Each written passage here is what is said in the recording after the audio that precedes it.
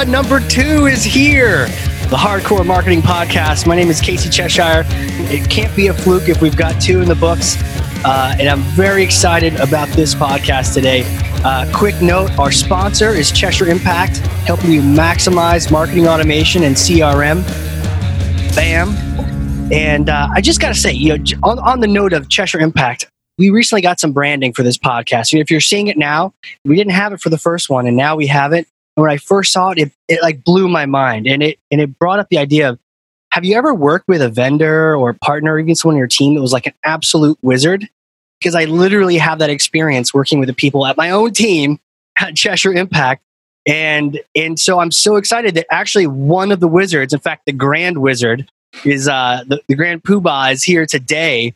And I'm so excited to introduce Jesse Frye. Now, his title is a mouthful. He's the Director of Marketing, of Customer Success and Strategy at Cheshire Impact. He's also a Coast Guard veteran, which just makes this podcast hardcore as we can get. So, Jesse, welcome. Thanks, Casey. I didn't think I'd ever have the word wizard next to my name.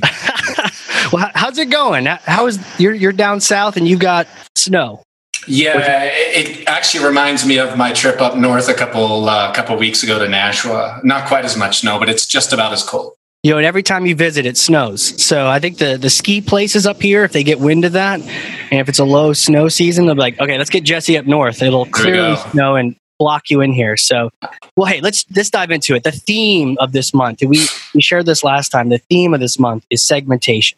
The idea of knowing your audience before you click, before you email, build something cool in whatever tool you've got, before you start executing, really understanding who are the people you're trying to reach. What are you trying to say? And, and we say this a lot, but often the question we get back is, maybe they don't even ask it specifically, but it comes up, why? Why is this so important? And maybe it involves telling a negative story and a positive story. But like, Jesse, what would you say? What's the big why on why we got to put the understanding of your audience first? Well, that's a good question. I listened to the podcast last week with Stephanie, and I know she had some great stuff. So I'd encourage people to go back and listen to that to just get some context. But I think for my experience, I've worked in a variety of different roles throughout my career, from sales to product management to marketing, and now being part of obviously Cheshire Impacts as an agency. I think the number one reason is most products fail. 95% of products fail, right? New products fail. Right. Why is that? It's typically because companies haven't actually identified their segment and who they're going to market to early enough in the process. So I think it's most companies, marketing companies, they're oftentimes trying to figure out who their buyer persona is and who their target market is once they have their product created. But I think if you really look at that percentage of the number of new companies that fail, if companies would actually be patient a little bit and actually go back from the beginning and look at that, when they're developing their product and before they develop their products and services, I think that would help companies further along in the marketing process. Interesting. So most companies fail. Definitely the stats are out there. If you're in your second year, you're a fluke. If you're in year 3 or 4, you're out of this world. Yeah. And it's because they're not, maybe they have a great product then. So we're saying it's maybe not even the product. Yeah. Maybe you got a bunch of great products out there. You're just selling it to the wrong person. Yeah, I think too, traditional demographics or segmentation is built around demographics, whether it was psychographics, when I used to teach marketing and we used to, all the textbooks that are used to teach marketing students across the country and all over the world, they really focus around, demographics, psychographics, lifestyle, belief value system, right? And that's very a B2C style thought process. But the thing that I think shifted is because those were the days when big companies like General Electric and, Disney and Coca-Cola were the only ones that could afford to market. Sure. So they could easily say, we're going to target this product to women between the ages of 35 to 55 with this amount of money. But I think that's changing. I think it's changing. And really, people want to know, how does this get the job done? does this actually help me do my job more efficiently? And even if you think it from a B2C perspective, that mentality can actually still work. So just a thought on that. My mind was going back to like the days of Mad Men, right? And it's almost like not even marketing, but it's advertising. It's like a one-way projection.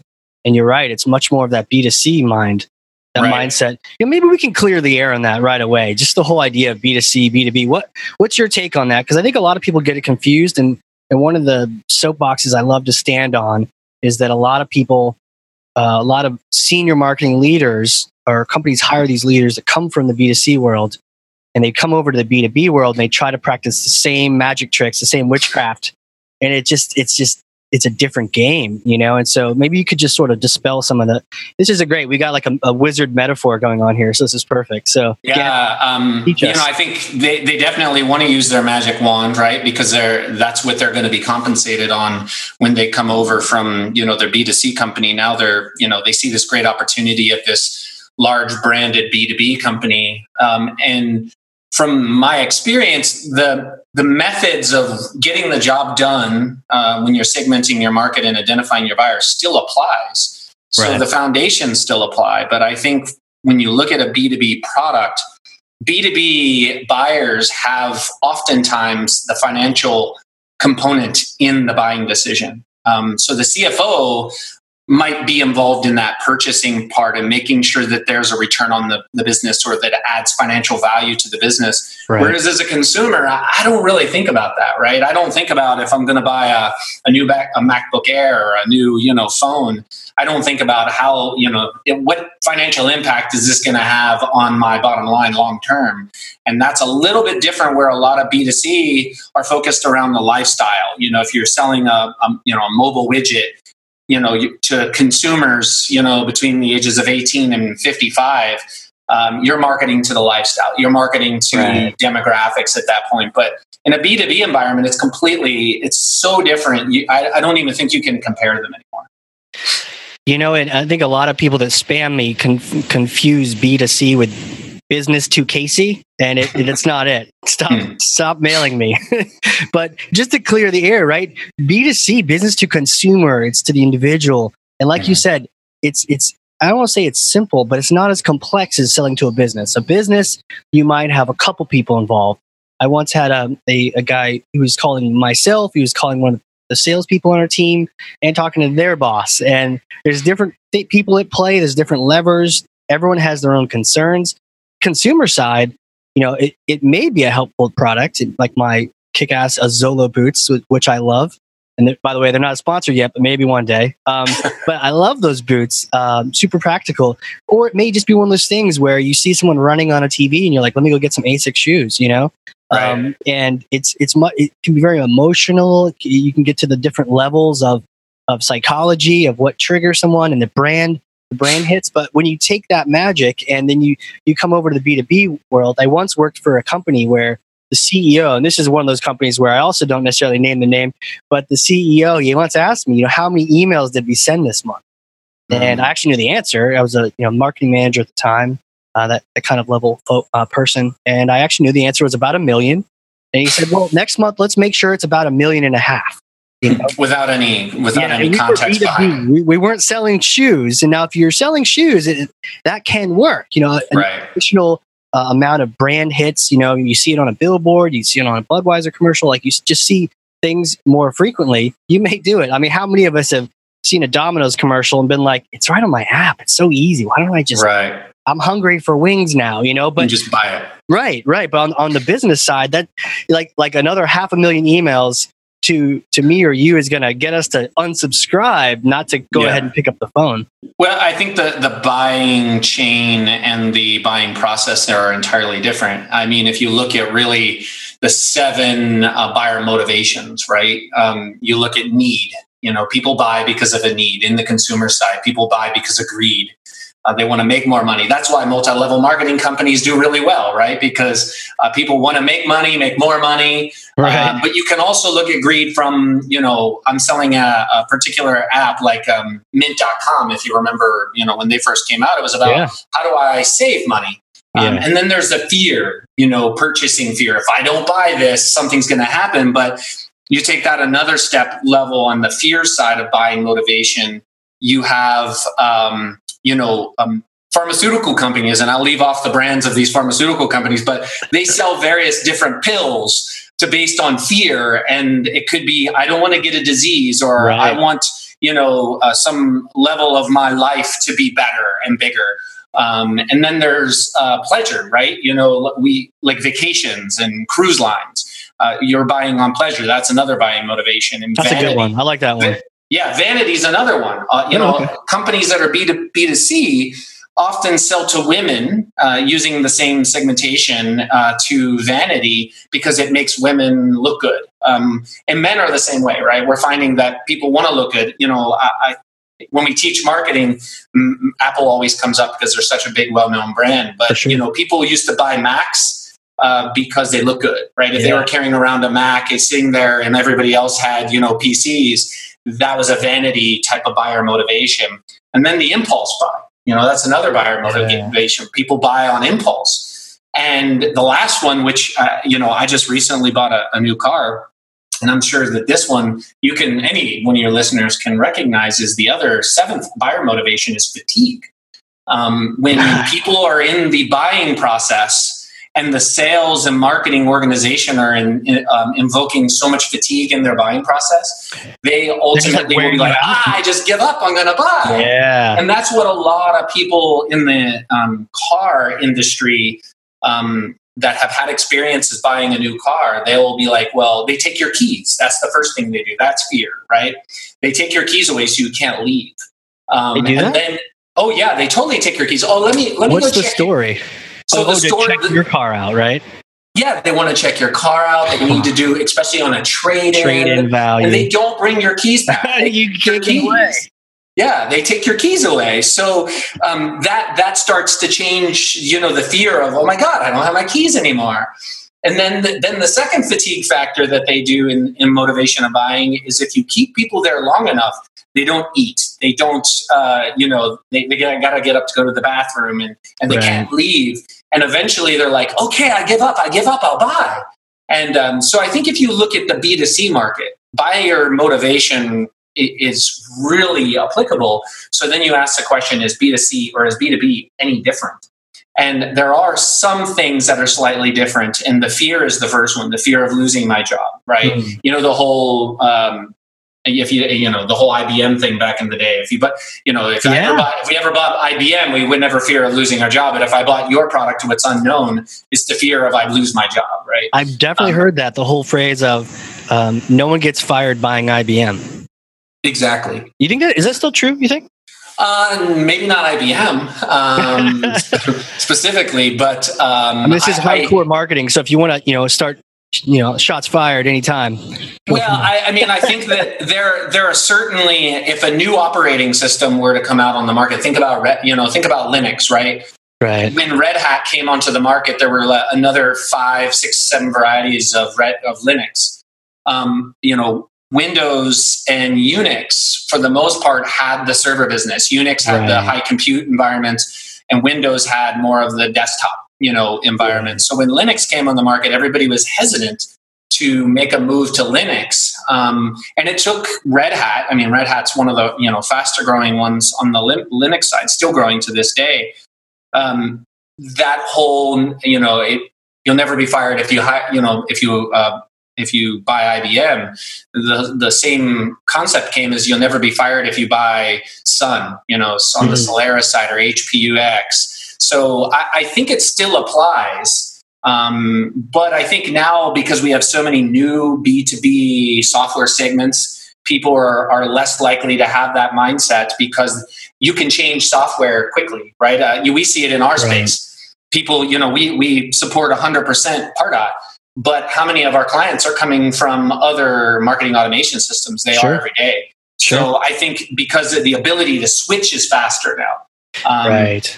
So that's something else to consider, is just how do you keep your buyer long term? Right. Not just how do you attract your buyer, how do you keep your buyer? And it's no longer, once you have them, it's no longer about segmentation from a traditional standpoint. It's about how do we constantly add new capabilities to our products and services to help people get their job done faster or to get it done more efficiently. Or to make them look good, right? The whole fear, the whole vanity, they want to look good to their boss. And, but it always comes down to, they want to get their job done at the end of the day in the B2B environment. Right. It's interesting, the whole, you don't get fired hiring X, but then I guess that would be the fear one, but you could easily see like the need. Yeah. But we need the performance to be able to do X, Y, Z, and here's our budget. And if I do this and I save some money, now we're hitting on need, greed, and they're going to fly me out to San Francisco and take me on a yacht. So okay, well, maybe we don't have the fear one, or we can counterbalance that with some of these other principles. Well, impulse buying happens in the B2B place too, right? If your company is growing at, triple digit growth, and that you have to do something, sometimes people will buy. They'll buy a CRM tool, or they'll buy a marketing automation tool, or they'll buy other software tools out of impulse because of the immediate need that they have. And it might be the first ad that's, in front of them on LinkedIn, where they see and they're like, oh, well, that one solves my problem. I make an impulse buy, but that problem might not actually, or that product might not actually solve their problem. It may create more problems because it doesn't align, doesn't align well. So that's the other problem in our market is, if you're not marketing, if you're not putting out your brand in front of people, people are more than likely to buy what they don't know. They're not going to buy your product, so they're going to buy the product they do see in front of them, regardless if it's the best product or not. Right. Man, the 7 needs. I'm going to have to go put these on my wall somewhere. But 7 buyer motivations. Yeah. Buyer motivations. You heard it here. Bam. So bringing these motivations back around now, we're talking B2B. We're talking that complex sale to a business. And, these crazy guys on a podcast said, you got to do segmentation. You got to understand. Now you understand some of the need of some of the reasons why you need to do that. Because if you don't, businesses are going out of style quickly. They don't know who they're talking to. The messages aren't resonating. So there's a lot of negative stories that can be, shared. So what do you do? Like, there's buyer personas, there's all different kinds of elements. How do you see that in your head? What's the ecosystem of, if I say, okay, we gotta nail this, or for one of our clients, they need some help with some buyer personas. There's some segmentation because it's number one. And again, it's back to that CSI, that Cheshire Success Index. We have a maturity model, and we don't let you go. It's like playing Monopoly, but we don't let you go collect that $200 until you make sure you hit that first step first. So where do you start? Yeah, I think it's harder now more than ever, right? Because there's so much noise in the marketplace. The first thing is, unless you're a new company, it's to go back to who's already bought your product, right? Unless if you're a startup company and you're developing a new product to service, there is an entire new product development life cycle that companies need to go through. And a lot of that is looking at, product categories. What does your product fit? So who you're positioning against, right? Because if you're positioned against the wrong companies, you're going to attract the wrong audience, right? Your buyer is going to be different. Yeah. And it's also, I think you have to know how you're positioning your product and segmenting your product by the product itself first. Are you segmenting and positioning by price? Are you segmenting by function? Or if it's we're talking mostly B2B here, is it demographics if you're going after B2C? But I think understanding your position is important first before you can jump into your segmentation. But once you look at that, then the question is okay, I'm an existing company. Like we're in the process here at Cheshire, right? We're looking to introduce new services around the CSI. Right. Yeah. So do we immediately make the assumption that our previous buyers, the ones that have purchased implementation services from us, or the ones that purchase managed services, are our ideal customer? We may find that they're not, right? Or we may find that they are. So interviews. Or a certain group of that, right? A certain subsegment of that. Yeah, a certain subset of that is important. But also understanding the size of your market. If if you're positioning in a particular product category, but the side of that product category is, the potential market size is maybe 30 million, right? But you're trying to become $100 million company, you're certainly going to have to look a little differently, right? Yeah. Because you're not going to necessarily get all the buyers in that particular segment of the market. Vertical market's another one in B2B that a lot of companies, they don't necessarily, they don't always look at. They want to go after everyone. But I'll give you an example. A company I work for out of Canada, out of Ottawa, they sold video surveillance products and services. Nice. And they found that their product was very suitable in the retail space initially. So they were selling to, the largest donut company and the largest, retailer in the country. Sure. And then they started realizing that the problem they were solving, what they were doing is they were doing their product. Again, what job is being done? What problem does it solve? And they noticed that because they were inputting their point of sale system transactions over the video and then doing the ability to search video based on a specific transaction, that could be applicable to banks. So they said, okay, well, we're really good at retail. What if we look at adjacent markets? Right. So I think when you segment in the B2B space, it's looking at what adjacent markets have a similar problem.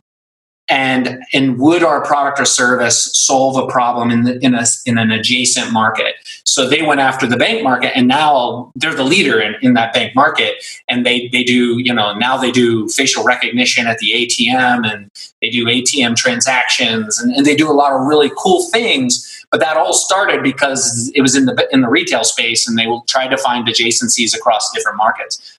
I think adjacent's key here, right? Because you can, if it's not adjacent, and it's just a word, but thinking about when you pick a vertical or you pick a new market to go after, and it's completely different, like, you might as well be a different company, Yeah.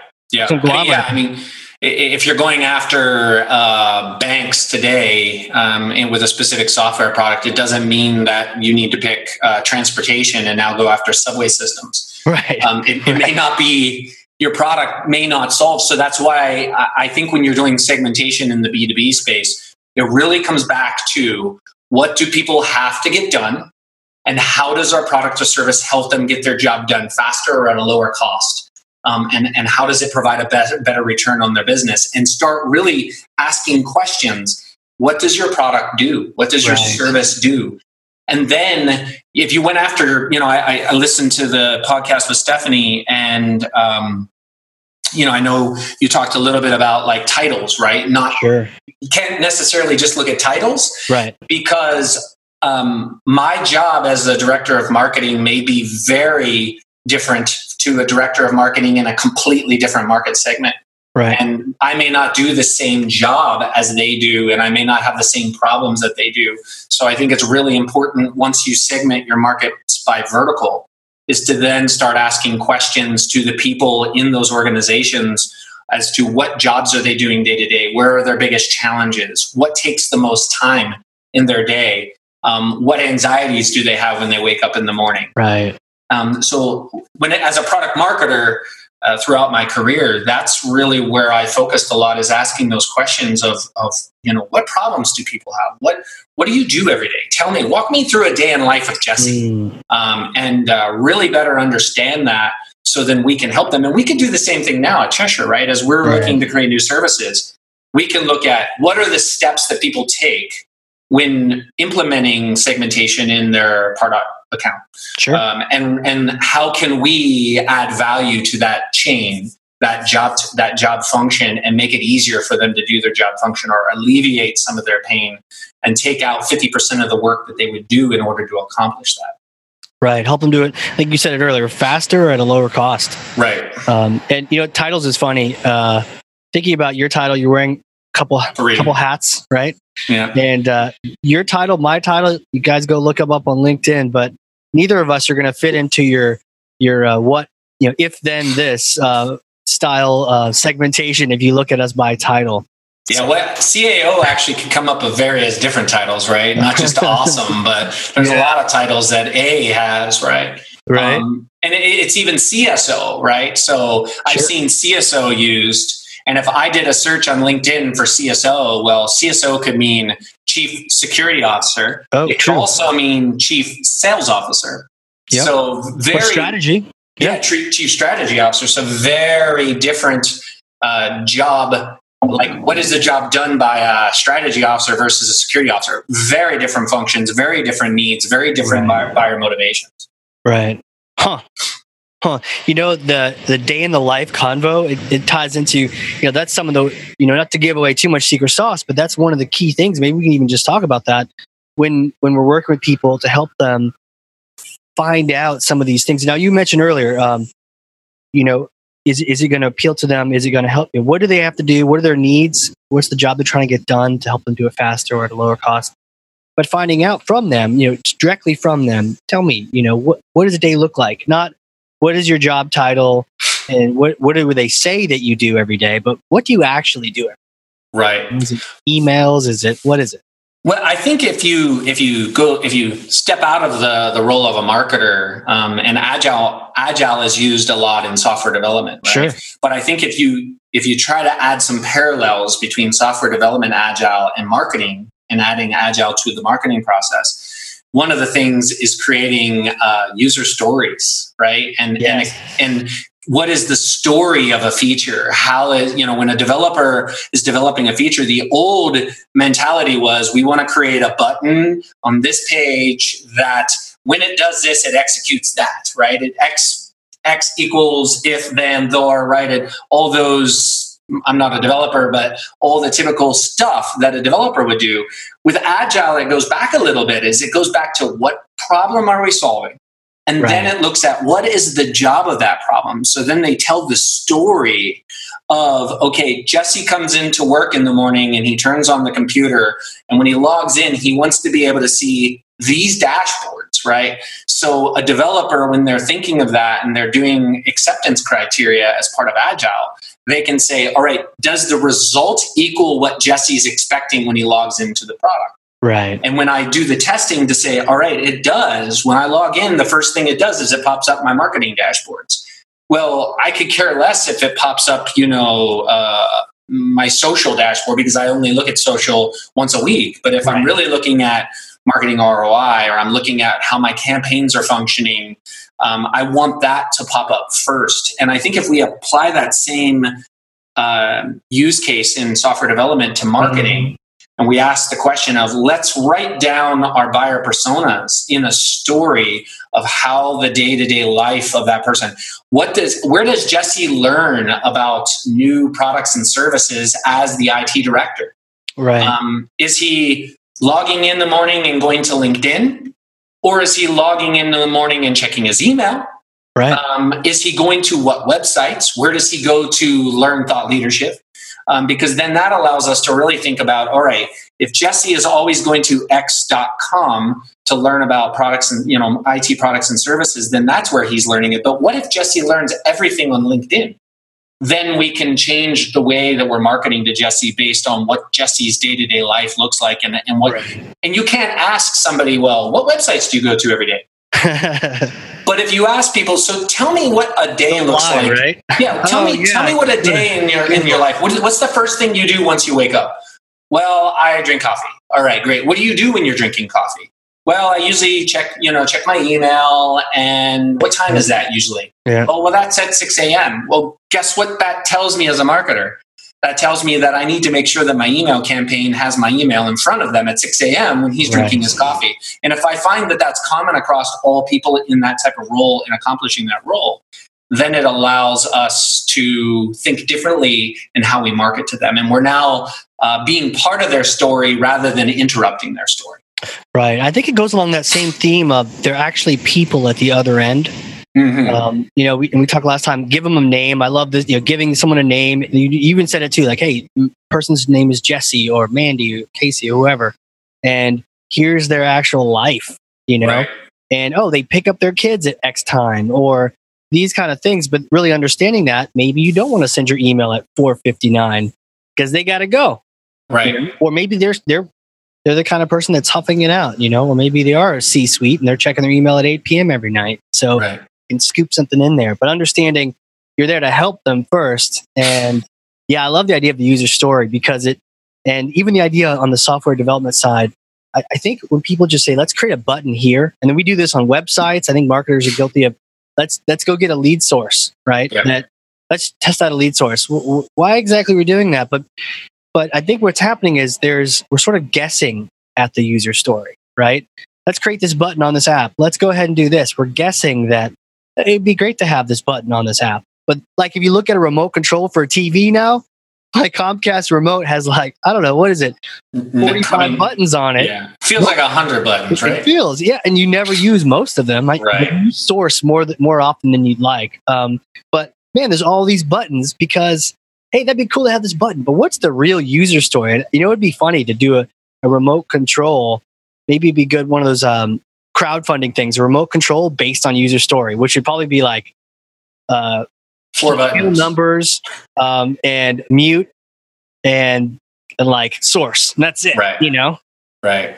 So easy your grandma can use it, kind of thing. But yeah, the story forces you to do a little more work on the reason you're doing that. And I think when you mentioned, where does this particular person get their information? I mean, a lot of times your story was about an IT person. I worked in some data integration companies where the question was always that same idea. Well, where do these people learn? If we put some content out on these sites over here that offers content for that particular, do they actually go there, or do they get their information from ESPN.com? Like where are they learning, or they learn from someone else on their team and they have to go up to them instead. Right. I used to tell my students when we talk about buyer personas and segmentation, I always use software development as an analogy because I have experience working with software development teams and launching new software products. And it's always funny when you take a software developer and you put them in a room behind glass and you watch people use the software they developed, and they'll be sitting there like, no, that's not where you're supposed to click. And they have it in their mind. And they're like, but that's a good way of teaching them that, that's user experience is just as important. And I think marketing can learn a lot from the maturity in IT development. If you look at how IT development has matured over the last 10 to 15 years versus marketing, I think marketing in a lot of ways hasn't matured at the same pace that some other job functions have in the various industries. And marketing, I think, is one of those. And I think we can learn some lessons in how do we develop our buyer personas? How do we develop our segments? How do we develop our products and services? How do we develop our campaigns? And really look at IT and software development as a way of creating a new user experience in how we market to people. It's the whole, you hear the argument all the time that all marketing is stop marketing, right? It's interrupt marketing.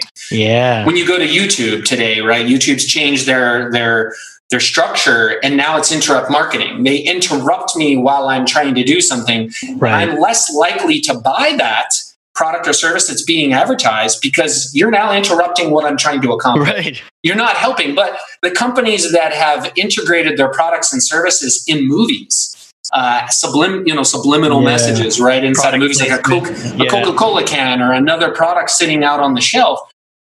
I think it's showing that some organizations, when they're marketing, are getting into the minds of their buyer and creating true buyer personas and understanding how do they want to learn? How do they want to learn about your product? Because marketing is not about just buying anymore. Marketing is about teaching, educating, learning. Like, we teach, philosophy, vision at Cheshire Impact.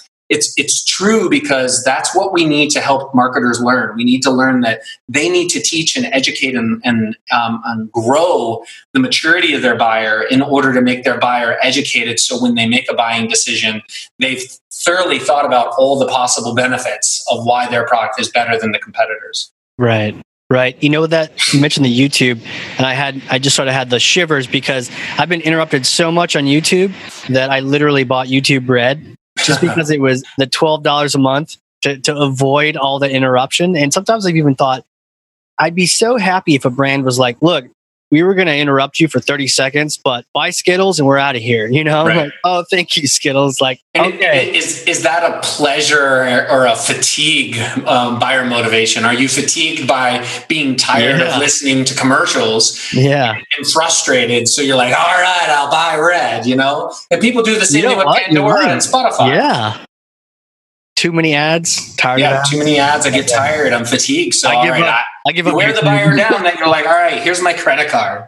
Right. Yeah. The freemium model doesn't work for me. Hook, line, and sinker, man. You get, especially if it's the same ad, 3 or 4 times in a row. You're like, you can't reach out and tweet somebody. I said last time I tweeted something mean at someone that wasn't even mean. You can't do anything. Might as well just buy the red and upgrade. But right. Yeah, that's interesting. We're a little bit lagging behind on the marketing side, really understanding that buyers. I think some people, yourself, Steph, and some of the folks we're going to talk to this month are out in advance, like yelling at us all, like, don't go that way, go this way. And you mentioned the distractions.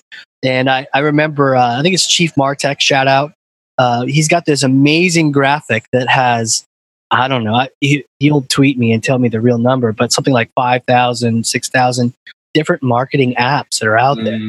And then how do you not get distracted, especially if you happen to have ADHD and you went into marketing and you're like, oh, look, look at that thing. And that's amazing.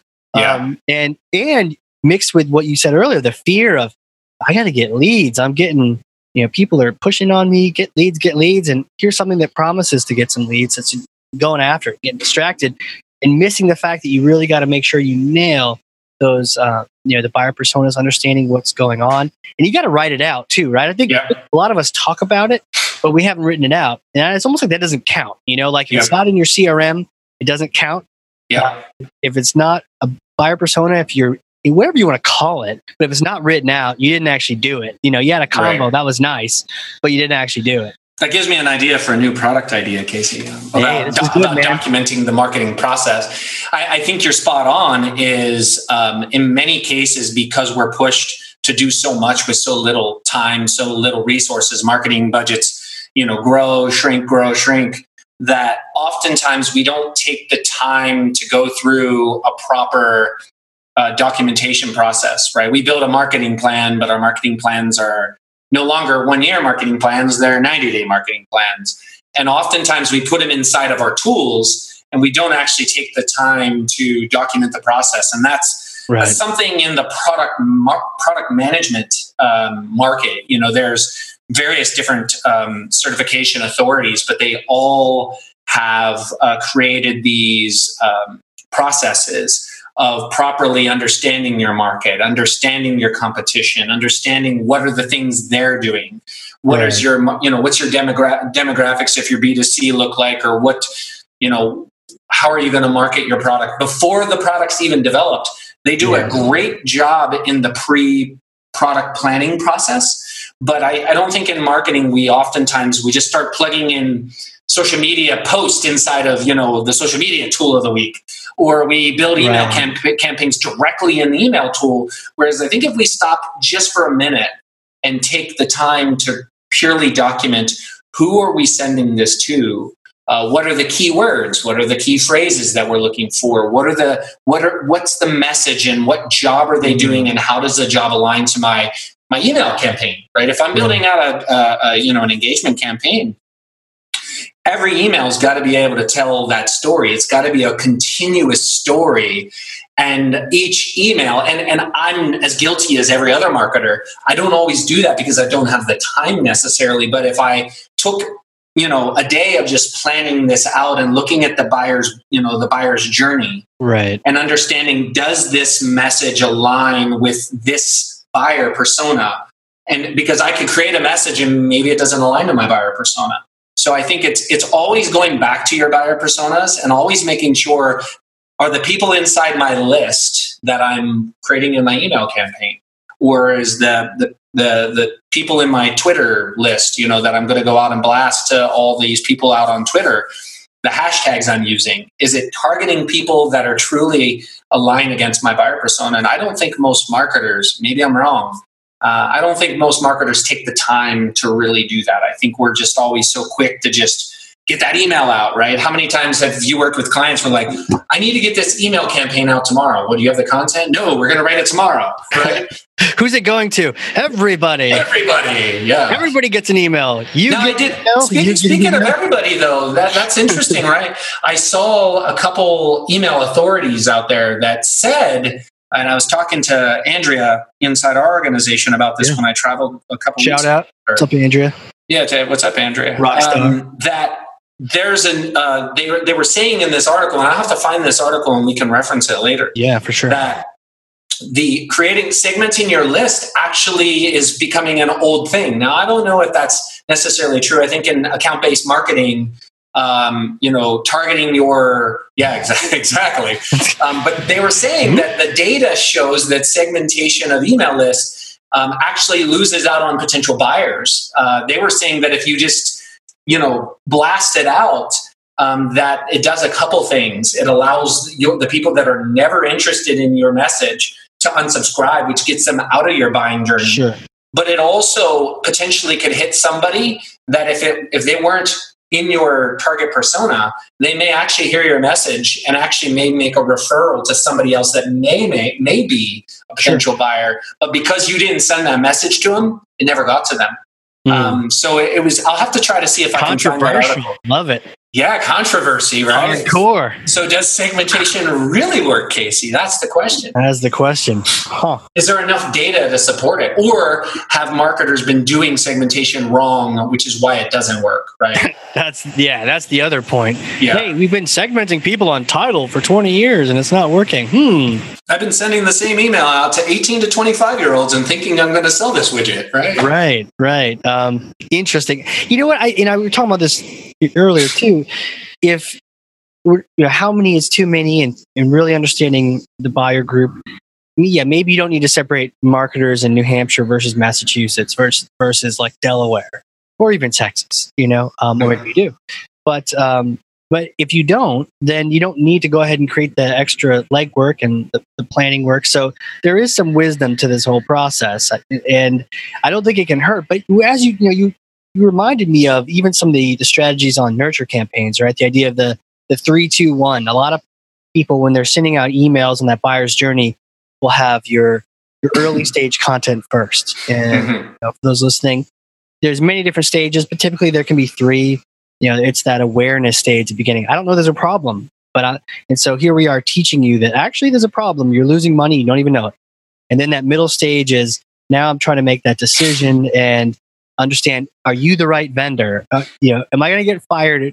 Not even that part. Are you the right vendor? Who should I go with? Right. And they're picking, they're choosing your content for that. And then the late stage is, am I going to get fired hiring you? No, here's a case study. It worked for these guys. You'll be great. You'll be a rock star after working with us. And so typically, if the buyer's journey progresses in that way, people will plan out their nurtures that way, plan out a series of emails to go out. Awareness first, this, second. But some people, and maybe this ties into what you're talking about, they flip that script and they'll do late stage content first, because people that are later on, they're actually ready to buy. They might be even ready to buy you. They don't need this early awareness stuff. Right. What are they going to wait 6 months to get your buy now type mentality? So you get them the earlier buy stuff at the very beginning. You give some awareness people like a choose your own adventure, an early out. They can click something else that tells them about I didn't know this was a problem. Click here. And they go and they get the coddling and they get the early education. But the people that are like, no, I'm ready to go. Let's make a decision. Send me an SOW. Get them that late stage content so they can make a decision. And then the middle stage and then the early stage at the end. There's all different ways of doing it. But you're right. It's all about the right message at the right time is really why we're here. Yeah. Well, and I think sometimes we also ignore our own experiences sometimes with that, right? Like as a marketer, I'm sure you've been in the same place. I get hundreds of unsolicited emails. What? That I came from some list, right? Yep. Somebody bought a list and they sent me an email that doesn't mean anything to me. And I immediately unsubscribe. Sometimes I'll keep it because I'm too lazy sometimes to actually. I flag spam. I take pleasure in flagging spam for other marketers. Sometimes I do that, and sometimes I'm even worse than that. If I don't see an unsubscribe button, I always send them a link to the canned spam laws. Is that passive aggressive marketing coming? Passive aggressive marketer coming through. But I think we have to look at our own experience as a buyer and what do we want to learn about? How do we want to be educated? Right. And I think everybody else is very similar to us. And I think that when you try to do the same things over and over again with the same result, right? It's the whole chaos, right? Right. And we can't create chaos by keep doing the same things over and over again. So we have to stop for a minute and look at our own experiences as we're developing these tools and these, marketing campaigns and marketing, materials, and say, what do I need to learn about that product or service that they haven't provided me that would be helpful, and use that for your same marketing efforts. It helps just being a customer and just pretending. Maybe you are now. We're fortunate. Cheshire, we work with other marketers, so we are you, right? Yeah. But other people may be marketing something that's hardcore IT JavaScript helper device that you're not a coder. But it's interesting is the more you can learn about the market, the more you can try to become that person. I remember one time I was working in a PR agency. This is an internship, and this is Casey off the hook. It was about Honeywell Safety Products has this really cool paint that glows in the dark, and the idea is they put it down low because if there's smoke in the building, you're on your hands and your knees. You're not like looking for the exit sign in the air. So if you ever go anywhere now and you look at an exit sign, it's in the air, guess what? You won't see it when the time comes. Right. Which is why in airplanes, they have the little lights on the floor, right? Yeah. So they have this paint so that if it's dark or whatnot, it glows in the dark and it shows you the exits, but at the hands and knees level. So one time I was in this big PR office and I said, okay, there's a fire in the building. I said that to myself, but I didn't scream fire. And then I got down on my hands and my knees in this cubicle and started crawling, not looking up, trying to figure out where was the exit, right? I hadn't looked for it. And so here I am crawling around this office, and I crawled right by a conference room full of like 12 people in it. They all stopped. They looked out the window and they're like, I'm just crawling on by, and I eventually found the exit. It wasn't very easy, and then I used that whole experience to write up a story about it was like a pitch letter or whatnot. But it was like you didn't have a camera on your head during the whole time. Then you could actually do a vlog, right? Little GoPro, but it helped me understand. Wow, this is actually a way bigger deal than I thought it was. Just because I got into the mind of now that was more of a consumer, but businesses would buy that too, and learning a little bit more about. We said the stories, but if you can even become that, and spend some time on a job site or spend some time trying to do a little bit of the craft, you learn more of the vocabulary, you learn more about what they do.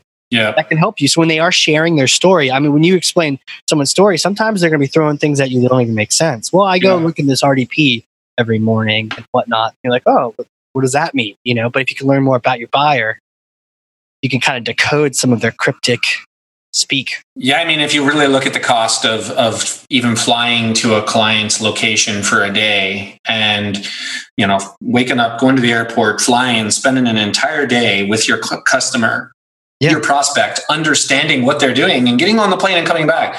Let's say it cost you, $600 to do that in a day. Now, are we including donuts? You got to bring cup of you have to bring the donuts. You have to take them out to lunch. I'm assuming, $250 for airfare. So all that other expense. Okay, good. And sake at night. At night, yes. Yes, for sure. But I think that if you think of it from that perspective, imagine the savings that you would have by either being successful or failing. If you fail, you failed small, right? If you went with the assumption before you went to your customer site and you realized, my goodness, we are so wrong in our process. We're so wrong in our assumptions around our target audience. Yeah. And wow, we just saved ourselves, $50,000, $100,000 in marketing investment just for that one thing alone, more, right? My former VP of marketing for a software company I work for in Salt Lake City, he always used fail fast, fail small, fail often, right? And I used to laugh and I used to say that to people and they're like, great, you're going to make us fail? And I'm like, well, if you know your failures, you'll be able to improve and move forward in your successes. Because if you fail fast, fail, small, then the successes that you're making are going to be a lot bigger because you already failed. You already know what's not working, that you can then do the right things. So I think fail small, get on a plane, get in your car, drive to a customer site, pick up the phone. I think a lot of people are so dependent on email and texting, and we're so afraid to pick up the phone, to get out of email, and to get on a plane, to meet with our prospects, to meet with the people that are buying or have already bought our product. Right. And really understand, like, the people that have bought your product, go to them and ask them why they bought your product. Yeah. Right? It's that simple. Why did you buy my product? And then understand who uses it day in and day out. And then you go and have those conversations. And while you're there, you may learn something about, wow, this person gets interrupted at the same time every day. I've been here 3 days now, and they're interrupted the same way. Maybe I can do something different in the process of whatever product or service or way you're marketing to them, and really think differently. But you could have never done that if you stayed put in your chair, in your office, in your cubicle, making assumptions. So I would say number one thing, don't do in marketing when you're segmenting or building buyer personas, don't make assumptions. Yeah, the assumptions. It sounds like one of the 4 agreements too, isn't it? I think it is, actually. And good book. If you haven't heard of it, Jesse told me about this book, and he had to tell me about it for about 2 months. But before you actually read it? Well, it got through to me, because then after you did it, a couple of the people started saying it too, and I was like, "Yep, Jesse told me about that." I finally read it, and it makes total sense. A lot of sense. And it's not just on the marketing side, but there's a lot of things. Be impeccable with your word. Yeah. Don't take things personal. Don't make assumptions. And the last one. My brains. What is that? I always forget. There's 4 of them, but I always forget. What is that last one? I always forget the last one. Someone's going to be really mad right now, just being triggered right now. They're going to tweet at me, but that's fine. 4 agreements you can't remember, but I only read it once. But maybe that's another thing, right? Simplicity, right? That's not the 4th agreement. But if you really think about, using the 4 agreements as a way, right? Don't overthink your buyer personas. Don't overthink your market segments, right? Think about it simple. If there's too many things, you're going to forget, just like we just forgot the 4th agreement. I Googled it. Thankfully, it's like, Casey, you're not in a campfire here. You can Google this. The last one was always do your best. Always do your best. See, there we go. Yeah. We should have remembered that one. That's pretty. Yeah. Funny, so neither one of us. It's a quick read. But it's fascinating. And the thing, don't take things personal. I mean, we could have a whole podcast on that. Yeah. But that comes into play a lot, especially if you're sales versus marketing versus sales. You've got a large marketing department, or if you're a marketing department of one and everyone's hating on you, it's not really about you. So ego is a huge thing in business too. It's also in marketing. Yep. There's so many takeaways that you could take in just personal development. I know you're a personal development guru like me, right? Oh, guru. Thank you. Guru. But a lot of those personal development things apply when you're developing your buyer personas, right? How are people motivated? What are you doing? What are you doing in your marketing efforts to motivate people to buy? Right. And it's a lot of the same concepts apply. Yeah. And if you just love people, you love learning about people, what makes them tick, then marketing is just sort of a natural extension to that. Yep. Yeah, I couldn't agree more. You have them in mind, but you're the fail small, fail fast. Sometimes that can get like a cliche. Sometimes in the startup world, people are like, well, don't fail, just do it right. But I think the real key point you brought up, and I was thinking in my head, test small and fast. Right. And I think a lot of people if you fail, then be okay with it.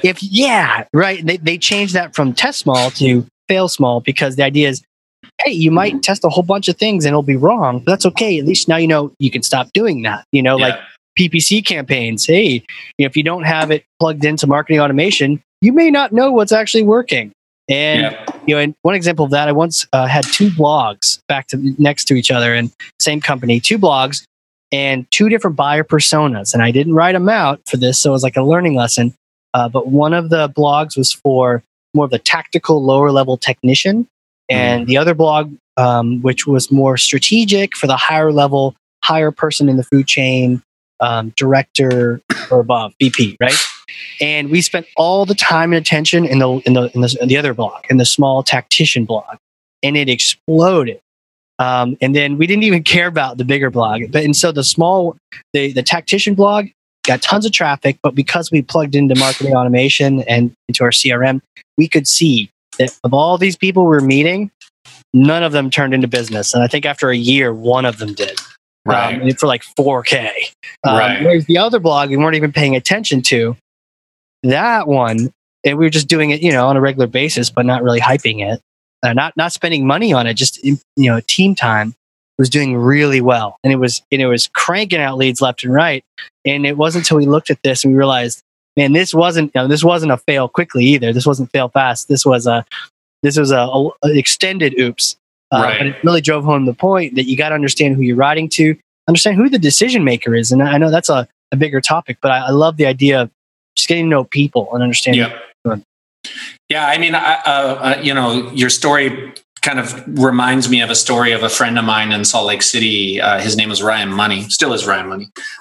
He was a founder of a software company, which I won't say now. They're a very successful software company. Wait, his last name was Money? His last name was Money. Yeah. Dude. It still is Money. Ryan Money. Great, intelligent guy, entrepreneur spirit, just extremely intelligent. He was a co-founder of a company that did, HR type of software, right? Huh. And he was telling me that some of they weren't getting the results that they wanted initially in their marketing efforts and their product efforts. And, they realized their failures, right? And everybody always puts their head down and everybody is disappointed when you fail. But he actually held a party. And people were like, why are we having a party? Because we just failed. He says, we did fail. But it taught us a lot of lessons, right? Yeah. And I think being able to step back from your marketing efforts, being able to step back from your product development efforts, a lot of product management is actually involved in the marketing, organization. Right. And it's being able to step back and really say, all right, yeah, we failed, but we put a lot of effort in that. We worked great as a team. Now let's take those lessons and let's learn. And I think going back to the topic of the conversation, go back to your lessons that what worked, what didn't work.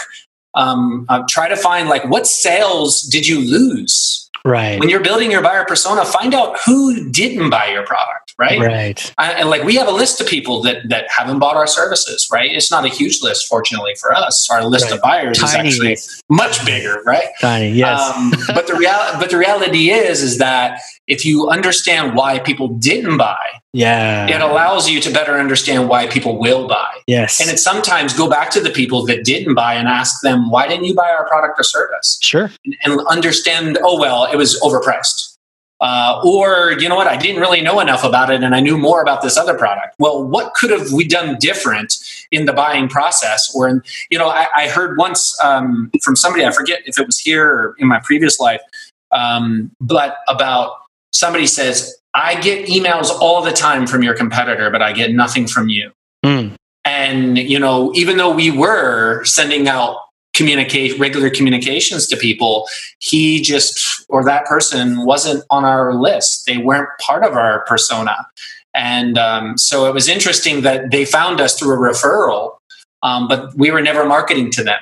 So I think sometimes you need to go back to who were your failures. Yeah. And use your failures as a indicator of your potential success too. Sure. It means something in the system can get adjusted. Yep. It makes a lot of sense. Cool. Yeah, man. So this is the part where we get to put on some face paint. Oh, not football face paint, but camouflage. I'm thinking more like Predator face paint. Predator, under the wire type of stuff. Just mud on the face. Yeah. So you've got this awesome product background, and I think some of the thing that that people don't understand, or even just that I understand, is that a lot of times when you and I are talking, it's about a client or something tactical or something, maybe a new product or service we're building at a company, which is fun. But when we really have a blast is when we just start going off on marketing strategy, and talking about buyers and personalities and things like that. And when we start talking about throwing on body armor, holding on to 50 cows. So So you were in the Coast Guard. Yep. Now, what's interesting is it's a good thing you were, because if you had been in the Army, you would have heard it from me left and right about the Army, because the Marine Corps and the Army. But you Coast can't Guard, swim. That's why you have so much respect for me, right? Oh, the Marines are amphibious. I'll have you. That's right. That's what they say. I don't know if I believe that entirely. Oh, we are. We'll go swimming, you and I. Okay. You're doing a triathlon, so I sure hope you know how to swim. Right. This is hardcore after all. But you know what's interesting is sometimes the Coast Guard can get some flack, but I think the majority of us, at least in the Marine Corps, we get that. Oftentimes, you guys are getting more action than we are, because we're just wait till they send us somewhere. You guys, drug interdiction, search and rescue, just fisheries enforcement, boarding ships. So, like, what did you do? Just in a nutshell. I mean, what did I do day in, day out? What's cool about the Coast Guard, it's a little different when you're in a large service like the Navy or Army, and Marines are a little bit smaller, right? You do everything. Not too small. Well, it's smaller. It's smaller than... We are the few and the proud. Smaller than the Army, right? Right. The Army's huge. But people always say, what was your MOS? When they're an Army person, they always ask what your MOS was, which is essentially your job title. And in the Coast Guard, you have a job title, but you might, I wasn't a cook, but you might be a cook in the Coast Guard. But after you're done serving or cooking rolls and chicken for the entire team, you're then going out with an M16 and you're boarding a boat that's, suspected of smuggling cocaine from Ecuador, right? Right. So, and then the next minute after that, you come back on board, you might be tying down a helicopter that's landing on the ship, because you're part of the tie-down crew. In high seas. Yeah, in high seas. And then, then the next time when you're up in the Alaska, in Bering Sea, it's not uncommon for the entire team to have to go out and break ice with baseball bats off the ship. So it's, not top heavy. But my day-to-day, I was based pretty close to where you live. I was, in Newburyport, Massachusetts, and did search and rescue for a while. And then I was based out of Honolulu, Hawaii, and traveled all over the world. Most people think, in Spanish is, I think the term is guardacosta, right? Guard the coast. Wow, yeah. And we never... The Coast Guard does guard the coast, but if the Coast Guard's area of operation is essentially all over the world, because you might be enforcing UN embargoes one day. Next mission, you might be doing fisheries enforcement in Alaska. So I did boarding. I was a boarding officer and went on board and did safety checks of fishing boats. You run background checks of all the people fishing. You occasionally find somebody that has a warrant for their arrest in one of the lower 50 states when you're in, or lower 49. So we did everything, but I did operations, I did intelligence, I did law enforcement. I worked on, back in the day, it was HP, UX, command and control systems, radars. You weren't busy at all, is what you're saying. You weren't busy. You weren't busy at all. You didn't do much. Never. Yeah, but sometimes in those bigger services, that's exactly what happens, right? Hey, I deployed to a base where I sat somewhere and did. And I checked email all day. Yeah, and we didn't have email back then. I got really good at Call of Duty. Yeah. So that's cool. I mean, Coast Guard's missions are huge. At one point when I was in, which was back in the late 1990s, the New York City Police Department was larger than the entire U.S. Coast Guard, which most people don't know that. Now it's a little larger because it's under Homeland Security. Sure. But their mission. 25 miles out to sea is, what the U.S. territory is. But a Coast Guard cutter can be in the middle of the Atlantic or even off the coast of Spain, and they can still board a vessel if they're out there, conducting a mission. And they have agreements with countries to be able to board and check for contraband, especially coming in and out of the Middle East, for example, out of Iraq during the Persian Gulf War. They did. The Oil for Food program, the Coast Guard did missions. So Coast Guard, I still to this day love the Coast Guard. I got many friends that are still in the Coast Guard today. That's awesome. What did you draw from that? Because that's gotta, I just remember my time in the Marine Corps just changes you so much. I still prefer a high and tight for whatever reason. Not so much here. Yeah, no, that's fine. But, what kind of experiences did you draw from? Because I definitely hear that a lot of that coming out in the product development and in forcing people to do the right thing first. We very well be the willy-nilly, agency that just lets you, oh, you want to walk off a bridge? Cool. That'll be 20 hours and we'll help you do it. We're like, no, we are not going to do that. It's almost like we champion for them, whether they know it or not. And that had to come from somewhere. So what kind of experience did you draw from? Yeah, you warned me that you'd be asking me this question last week. And I thought about that. I was thinking about like, what did I learn while I was in the military that could apply to marketing, right? I didn't immediately go into marketing when I got out. I worked as a defense contractor working on IT systems. Okay. And even I finished 3 years of college to get a computer engineering degree that I never finished, and eventually got my bachelor's in business and marketing, and then eventually got an MBA. But so I came the very long path to my career. Sure. But I think what the Coast Guard actually helped me do, because you're changing your role, right? You're dynamically having to shift from being a radar operator or an operations specialist to then going out on a team with a camera and collecting intelligence while you're on board a suspected drug trafficking boat, coming back, running background checks on people to see if whether or not they're known to be, suspected drug smugglers. Sure. Or just collecting intelligence to, carrying a gun on your hip, to doing search and rescue, there's so many things. But I think what it really helped me do is it helped me adapt and be quick, and to think that what you see visually, this is especially comes to drug enforcement, what you see visually may not necessarily be reality. Right. A fishing boat with a helicopter doing tuna fishing, they look like a tuna boat, but they're not a tuna boat, right? They are drug trafficking with cocaine in false voids on the ship, right? Interesting. So you think that they're a tuna boat, but they're not. So any other person that's on the high seas sees this boat, they're thinking that. And I think if you apply that same thought process, that you can't always, again, not making assumptions, you can't look at your target market and make the assumption that they are truly what you believe they are. And it's looking at people too, right? I try to look at people and not look at people for what they look like and what their shell looks like, but always look at there's something bigger and better there.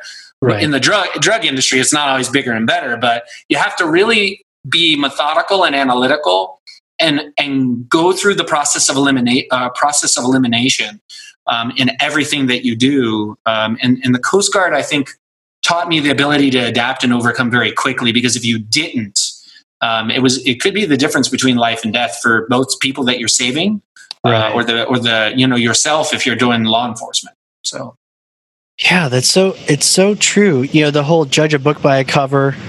You saw it too when you were in the Middle East, right? Yeah, for better or worse, that book could be a great book or a horrible book. Right. That boat, that tuna ship may be a tuna ship. It might not be. Right. The crappiest looking tuna ship, maybe that is really a tuna ship. Right. But you have to collect the details, right? Yeah, you just can't take it on face value and think that, like, your lead sources, right? If you use a revenue optimization, service, when we talk to customers, they believe that maybe their lead source that is the most valuable lead source is one particular lead source. Right. But after we uncover and go through the process of elimination and really evaluate and analyze all their lead sources and what things, the data doesn't always tell the truth, but most of the times the data is very, very truthful, but it doesn't always tell the entire story. So you have to sometimes go back and say, maybe your lead source isn't the one that you really think it is. You're spending all your money on Facebook ads, right? Maybe that's not what truly, so attribution comes into play, right? We're going to talk about that, in a few months, right? Right. So I think if you use military analogy, I think what's really different about a military, like that's why I think hiring military people is great. Military people come with skills that are very different from civilians, right? Not saying that civilians don't have the ability to adapt, but they're very different because you have to think differently when you're in the military. You have to think on your toes. They teach you that in boot camp, right? I mean, you're always thinking on your toes and you're running and, always like doing the next thing, and you don't have a chance to think. You just have to do. You have to sometimes take action, I guess, is maybe the one that we talk. Yeah. We probably learn that the most. Just take some freaking action for once and stop overthinking things. Just decide. Yeah. Decide and then fail fast, fail small. Right. Small. But you got to make that decision. It's the whole quote about perfect plan 3 months from now, or a decent plan right now. Right. The plan right now will win because you're going to start doing something. But you know what? Tying all that in, you mentioned that the judging by not just taking the data for what it is. It reminded me. I was once working with this large internal agency, and some grand poobah who drove a really nice car, and he said, "Hey, the data says." Marketing, because we were running marketing agency for them, and okay, the data says that the leads that come in from PPC are absolute garbage, horse shit, like the worst. Meanwhile, the data that the leads that come in from your website itself, the organic website, are amazing, and they close faster, they close more often, they close. Now, the details behind this is we were working on their PPC landing pages, and they were really sweet. And one of the things you'll know is that, and you know this, the least amount of fields you have, the more the conversion rate occurs. So you get more leads from asking less questions. Ask anyone too many questions, they're out. So we had these really efficient. We had tested these really efficient landing pages, and we're spending lots of buku big company dollars on driving people leads to these landing pages. They're filling them out like great. And then to hear that, no, actually the leads to the website itself were better. It was curious because if you went and looked at the forms over there, they had more data. Yeah. Had more fields. Yeah. Yeah. And someone else controlled those. And we're like, what? And way more fields, like stupid more fields, like 22 fields versus 4. Right. No one fills those out, but people that did, and this guy was like, you know what?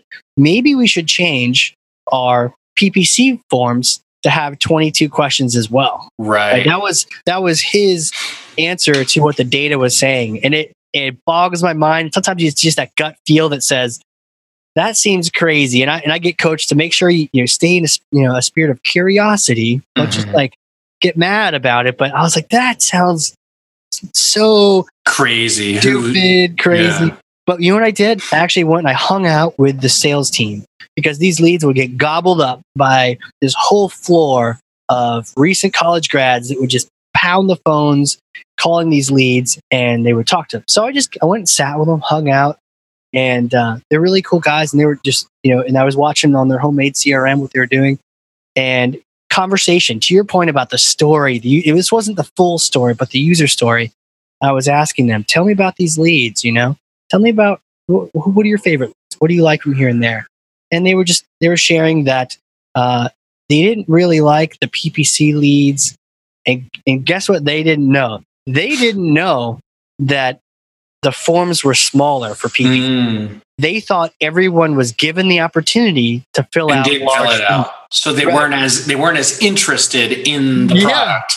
They made the assumption in the sales team, and there was, like you said, fast assumption that the people that came in through PPC, or they didn't even know they came through PPC. All they knew is these people only filled out 8 fields or 4 fields. They're not really that serious about it. They're not a good lead. Right. Meanwhile, the fewer people that filled out this gigantic form, they must be it. And so what they would do, they would cherry pick those, and they would let the PPC ones die and maybe go back to them if they had time. So the ones we were actually spending money on weren't getting attention, and the ones that we got for free were getting all the attention. So that's why the website had a higher conversion. Yeah.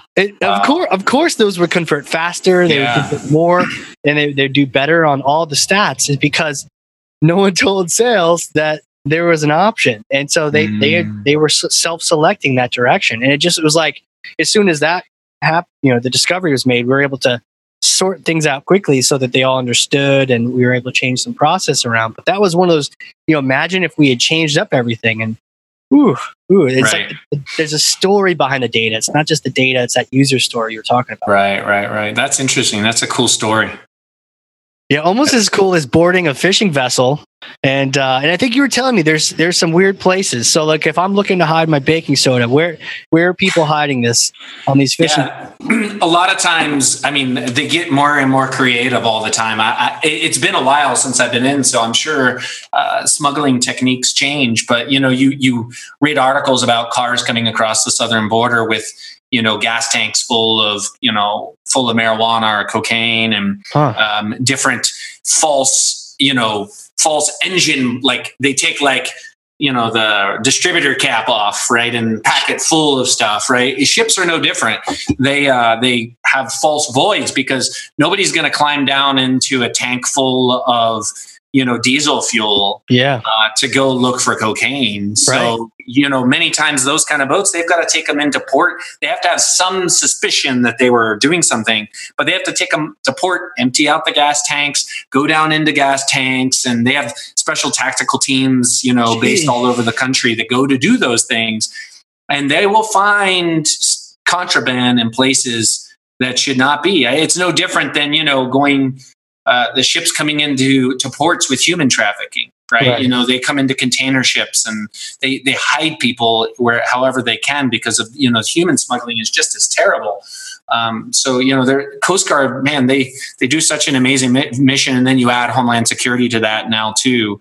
A lot of people, they don't realize the extent of all the missions that they do every single day. Right. Yeah. Some cool stuff though. Yeah, lots of stories, good beer stories, I'm sure. Yes, for sure. Endless ones. Yes, for sure. Well, cool, man. If you look at the clock, we are just cranking through. I don't know if you had any parting shots on segmentation. One of the takeaways I had, to give you a second here, was this whole buyer vision quest. Like if everyone listening could go, just make a trip, find one of your best customers or a new customer, and make a buyer vision quest. Just say, hey, I'm going to come visit. I just want to hang out. I'll help out. Like, I'll bring food. You're all set. Just do your thing. I just want to understand how I can help you better. Whatever the best explanation would be, and just go do the research. Don't make the assumptions and actually get on that fishing vessel. Yeah, I think for me, that's certainly one. That could benefit companies in more than one way, right? They could go on to an existing customer and then get a testimonial out of it, right? Yeah. Out of the same conversation. But I think it's also equally important to go back to the people that you didn't convert, the ones that you didn't sell to, because you will learn just as much, if not more, about your marketing process and your buyer personas by the people you did not sell to, as you did to the people you did sell to. So be willing to pick up the phone, get off email, get off social texting for one day, and actually talk to people. Most people these days struggle with actually picking up the phone and talking to people. So I would say, don't be afraid, do it. It will pay off in dividends long-term by having those conversations. And by talking to people you lost, you might just get a new customer. Yes. Buyers are people too. Yeah, absolutely. Well, hey man, thanks again for joining. We're going to have you come back on. You sounded great. Killer microphone. And we got a lot of stories and I have to go write up some notes on. So thanks again. No problem. Thanks, Casey. Thanks for having me. Awesome. Well, thanks, everyone. Number 2. Let's go on to number 3. I'll see you there. Take care, everyone. Bye.